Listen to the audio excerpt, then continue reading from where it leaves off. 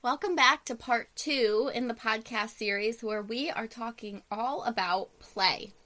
In today's episode, we're going to talk about the 6 stages of play, typically at what age you would expect to see each of these stages. I'll give specific examples of each stage to help you identify which stage your little one might be in, as well as ways to facilitate each stage of play. Hello, I'm Marissa, a certified, licensed, and practicing pediatric occupational therapist, and this is OT with Marissa.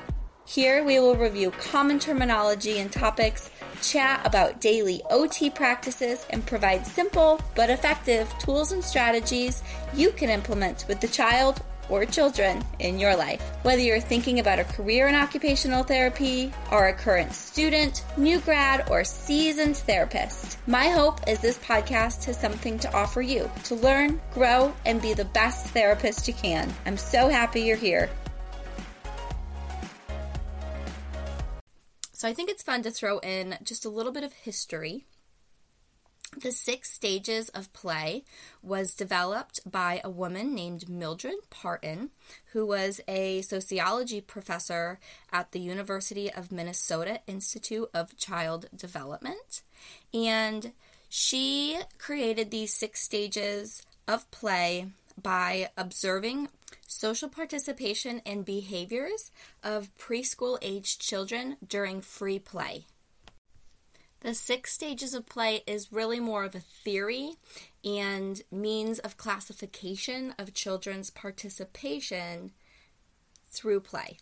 So, what are those 6 stages? The first stage is unoccupied play. The second stage is solitary play. The third stage is spectator or onlooker play. The 4th stage is parallel play. The 5th stage is associative play. And the 6th stage is cooperative play.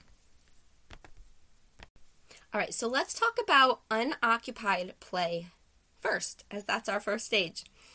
Unoccupied play is actually developed right at birth and goes up until about 3 months. And this is it doesn't really look like play. It's a little bit more hidden. And this part of play is when a baby is kind of learning their body. They're kind of making a lot of movements with their arms, their legs, hands, feet, etc. And discovering how their body works and how it moves and how it feels to be in their body. An example of this is maybe a baby's supine, so they're on their back and they're wiggling around, or even if they're participating in tummy time, that could be a form of unoccupied play, and they're kind of wiggling their body or leaning side to side. That's them playing. One way that you can encourage this sort of play is just to make sure they have a really safe, comfortable place to be. Make sure that their clothing isn't too tight so that they can move freely. Maybe not wrapping them up so much in tight blankets and allowing them that freedom of mobility, or even just putting them in that tummy time position. Us OTs are huge fans of tummy time. So that could be a great way to facilitate this type of play in a different position other than on their backs. Babies tend to be on their backs a lot. Some other things you could do is you could bring in some little rattles or some contrasting visual stimuli like your black, your white, and your red, little checkerboards or a mirror or something like that, just to give them a little bit more stimulation during that type of play. The second stage of play is solitary play, or sometimes called playing alone, because that's what this stage looks like. It looks like the child is just playing by themselves. They might be exploring some sensory information by picking toys up or turning them around or putting them in their mouth, but they're not yet quite interested in playing with others. This might look like they go over, they pick up a ball, they drop the ball, or they bounce the ball, and you're saying, roll the ball to me, and they're just kind of looking at you, and they drop the ball again, and so you go over and you grab the ball, and you're trying to facilitate this interaction where they're playing with you, and you roll them the ball, and they pick up the ball, and they look around, and then they walk away with the ball. And you're thinking, why aren't they playing with me? Well, because they're not ready to yet. And while this might be a little bit frustrating for us adults to see them playing on their own, and we want to engage with them and we want them to engage with us, this stage of play is actually really important for a lot of other skills that will develop later. It can help improve and develop self-regulation and their ability just to be okay with themselves. It can also help to develop different cognitive skills as they're starting to learn and explore their environment. It can help with sensory processing and their exploration of how does something feel, how do I move my body with this object? Maybe they're placing objects in their mouth a little bit and they're getting some of that input. It can be a great way to start to facilitate that sensory experience. It might also help to increase their ability to focus. A lot of the times when we're focusing, we do it independently. And so this can be a great way to start to develop their ability to be okay with themselves and engaged in an item without needing something external. So ways that you can help to encourage this type of play is just provide a variety of age-appropriate toys for the child. These might include toys that are not specific to a certain sex or gender, and so they have a lot of different options to choose from in that regard.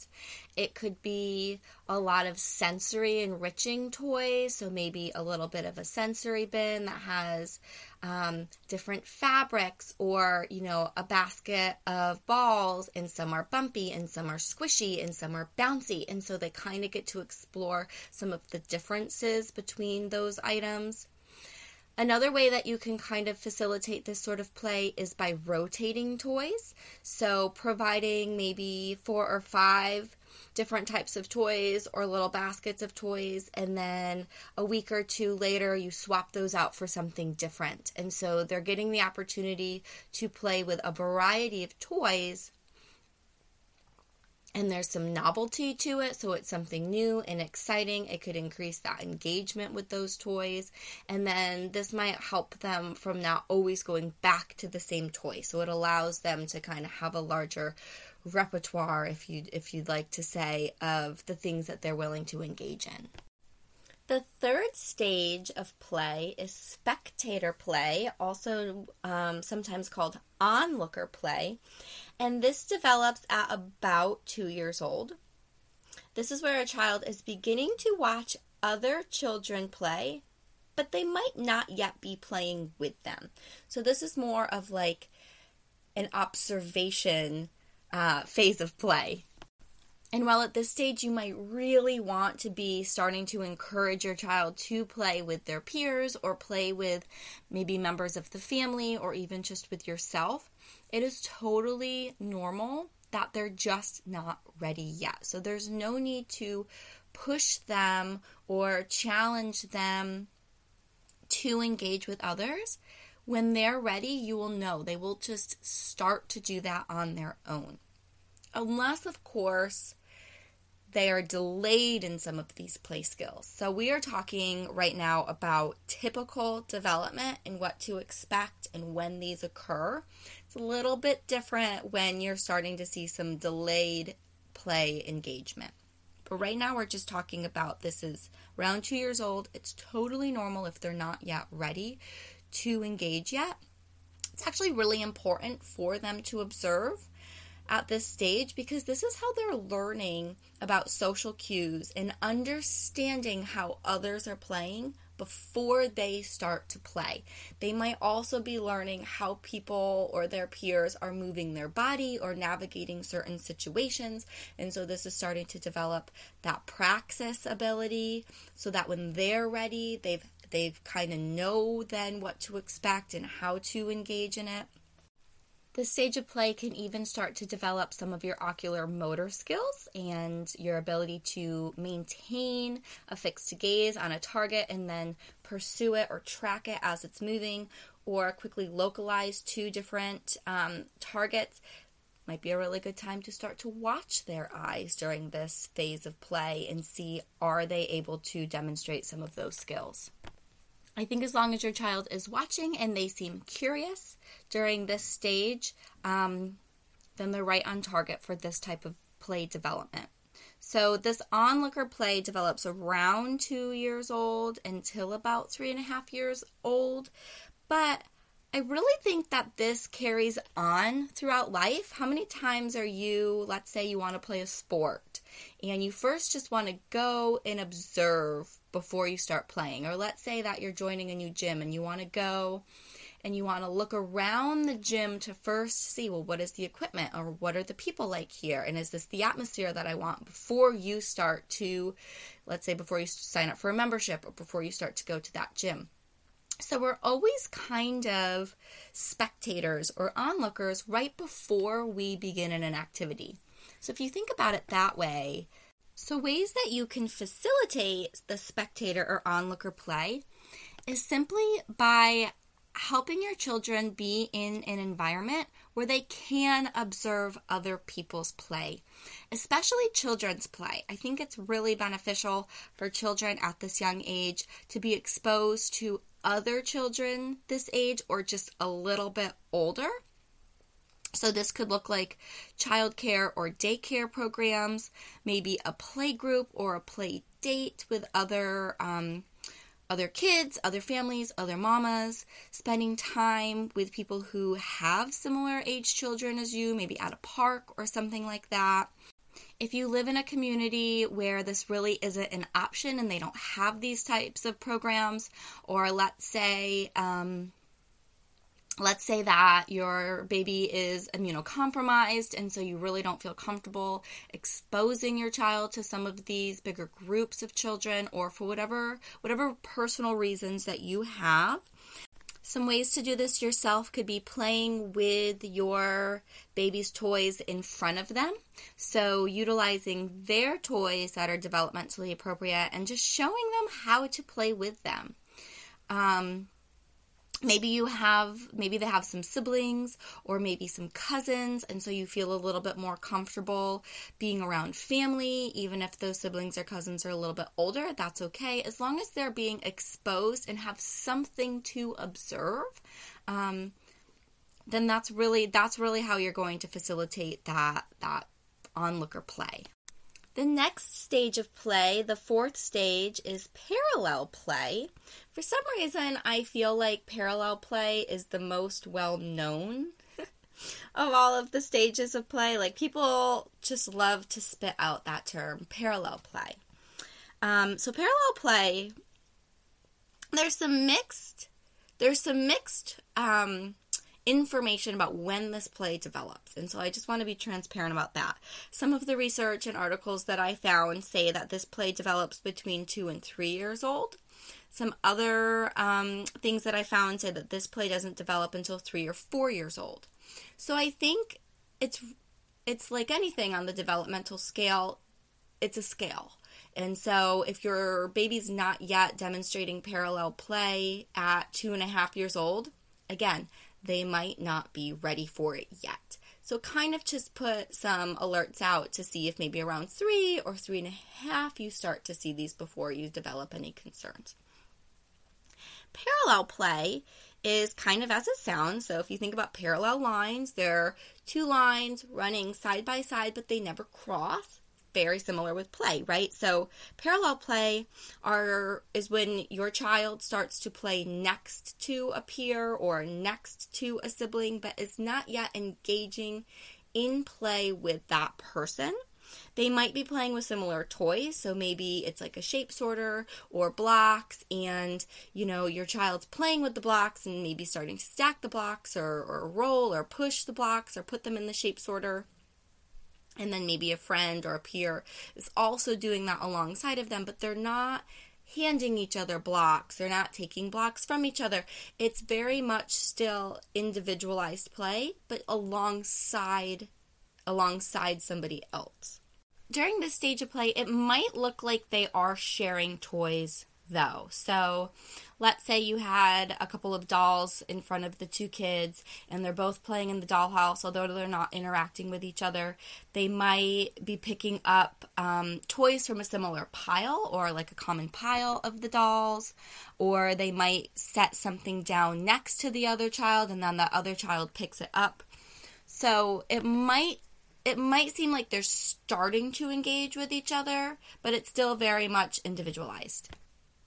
They may even be engaging in a totally separate toy. So maybe you have an older child who's 5 or 6 and they're playing with the dollhouse, and let's say that your 2.5, 3-year-old is playing with a little train set and they're next to each other or they're in the same playroom and they're playing and they're next to each other, but they're not interacting with each other. That's parallel play. During parallel play, your little one is starting to learn and understand social cues.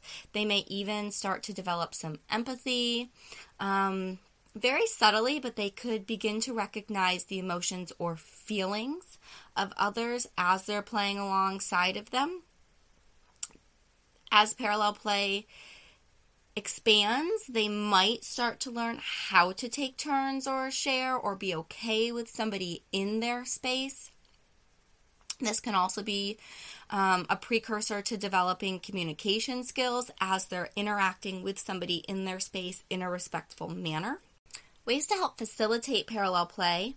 First, they have to have the opportunity to play alongside a peer. So very similar as the spectator-onlooker play, start to develop some opportunities where your little one can engage with similar aged peers or have the opportunity to play alongside a peer. Allow for your child to initiate interest in being near others before you start to encourage or force that upon them. Some other subtle ways to help facilitate parallel play is the way that you structure the environment. So maybe you have a sand pit where the kids can sit together and be in that same environment, and it has a very small visual boundary so that they realize that they're sharing a space. Or maybe it is like one of those little children's pool and you've put some sensory items in there and they both climb into the pool, and so again they have this visual boundary. They can always exit if they'd like to, but it's helping them realize that they are sharing a space with a peer. Similarly, maybe you only provide a few toy options, and so you're just increasing the opportunity that they might play with the same toy. The 5th stage is associative play, and associative play begins around the age of 3 or 4. This type of play is when the child begins directly engaging in similar activities or the same activity as their peers. And this really requires some social skills or their ability to develop social skills in order to play with others, some communication skills in order to share that space with others. They might start to collaborate and share toys or resources in a more purposeful way. And so they're learning how to cooperate with their peers. An example of this is when, let's say, you have 3 or 4 kids and they're all playing on the playground together or on a similar piece of playground equipment, but they might be doing different things. Maybe one's going down the slide and one's climbing up the ladder and one's dropping something off the top, or one's trying to go up the slide, and so they're kind of interacting in each other's space, and so they're kind of playing with each other, but still a little bit more self-directed. Another example is maybe you have 4 or 5 little ones sitting down at a table engaging in a craft activity. And while they all have their own craft task, they are sharing the resources such as the glue or the scissors or the paint, but they're primarily focused on their own work. Ways to facilitate associative play, can you guess? Providing an opportunity for them to be around similar aged peers. in order to develop a lot of these interactive play skills, we have to provide opportunities for the little ones to be around other little ones. I think this is a huge thing coming out of COVID, and why we're seeing not only a delay in some of these play skills, but a lot of the other skills that we've talked about that are either foundations for these play skills or that these play skills are developed. Your social interactions, your self-regulation, some of that body awareness of understanding somebody's next to you and they're in that space, but you still have control over your own body, but you sense that they're there. I digress. So, how to facilitate associative play. Have opportunities where your children can be in close proximity with each other. So set up a table, set up those small little spaces where they can kind of come together. Also provide toys that are helping to facilitate this as well. So for example, a car track or a train track with multiple cars or trains. So they can both be interacting with the car track or the train track, but they have opportunities to do things a little bit more independently by having their own car to use. Another example might be a dollhouse with several dolls. So they're sitting at the dollhouse together, they're interacting with that same toy. Maybe they're starting to create little, walking into the same room together or little interactions with each other, but they have their own dolls that they're in control of. Creating those craft activities, things like that. So you are more of a facilitator of this experience or opportunity, and maybe you are modeling this and how they can share. But again, allowing them to engage as they feel ready. And the sixth stage of play is cooperative play. Cooperative play begins at a little after 4 years old. You might start to see this at 4, maybe 4.5, a little bit closer to 5. Cooperative play is when the child begins to engage and interact with peers, and that play starts to happen together. Both children have invested in each other in that activity and are maybe even working towards a common goal in their play. So similar examples as before with the car, the racetrack, the train track, or the dollhouse. They're still engaging with those same toys, but now they're communicating with each other. Let's say they're going to build the train track together, and so the goal is to have an assembled train track, and so they're doing that together, utilizing those communication and self-regulation skills to do that. Let's say in their little dollhouse play, they want to create a little skit where everybody in the dollhouse is going to make breakfast or have a little meal and then get in the little Barbie car and go someplace together. And so they're working together with that common goal in mind, navigating that together. Some other examples might be like, did you ever do this as a kid? You set up your room and you're going to play school, or you're going to play house. I don't know why as a kid, my friends and I always liked to play school, and we'd set up little desks and we would have a whiteboard or a chalkboard or something, and one would be the teacher and one would 2 or 3 would be the students, or one would be the principal. And my gosh, as if we wanted any more school experiences. It's as if school wasn't enough, we also had to play school and do some of that role playing. Another example might be you're just taking turns throwing or kicking a ball back and forth, building Lego structures together, and you're kind of starting to follow some of the directions to put pieces in a certain place to build your castle. Board games are an example, so you're taking turns. Even some organized sports is an example here, because you have a common goal in place and you have to collaborate and communicate in order to achieve that goal. During cooperative play, children are learning to understand the perspectives and ideas of others, kind of how to work together with somebody else or even as a small team. They're developing a lot of their language skills in order to compromise, negotiate, hear each other's ideas or concerns.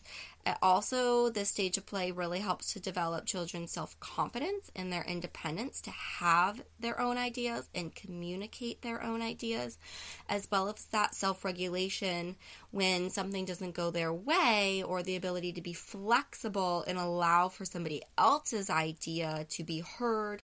Maybe you're starting to vote a little bit and you have a group of friends and you're voting on what activity to do next, or what the next step in your play is going to be, and so you have to deal with some of that letdown if your idea isn't voted for.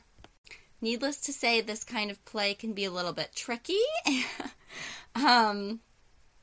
and maybe cause a few arguments, and so maybe we need some adult guidance in order to navigate some of these sticky situations.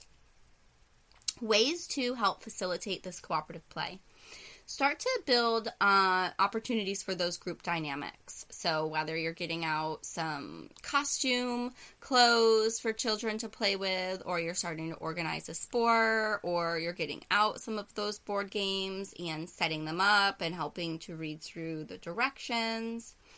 Really, here as an adult, you're more of the facilitator than you are like the leader or the one telling kids what to do. I think it's really important to allow them to try to navigate these experiences, and then you step in only as needed, but you're kind of still there and monitoring. I also think during this stage of play, it's kind of fun to think back when you were playing and remembering situations or things that were tricky when you were, a young kid engaging in cooperative play, or kind of like how I was talking about how my friends and I would play school. Like, I can think of some specific examples that were hard for me, or that maybe my friends weren't so flexible, or some of those situations. And so just creating some space and some grace, and remembering your own experiences when you're trying to help facilitate others at this age, I think is really important. Alrighty, well, that's our part 2 on the stages of play. The next couple of episodes, we're going to break down some other types of play, as well as how to facilitate those types of play. And then also, what does play look like as an adult? I hope this podcast was helpful. I hope it gave you some good information on the stages of play, what to look for. I hope I gave you some real clear examples and some tangible ideas and tools that you can use to help facilitate each stage of play. All right, until next time. Thanks for listening. As a reminder, this podcast is not medical advice and does not replace the potential need for skilled and individualized therapeutic services. Please consult your pediatrician or occupational therapist for specific questions about your child. Similarly, these are my personal and professional views and opinions. If something I say does not feel right to you or is different from what you have learned, please follow your own intuition and learning quest. And remember, science and language are always changing and growing. I will try my best to stay as up to date as possible, but I myself am always learning. If you have any follow-up questions or requests for future podcasts, feel free to reach out to me on my Instagram at @OT_with_Marissa. See you soon.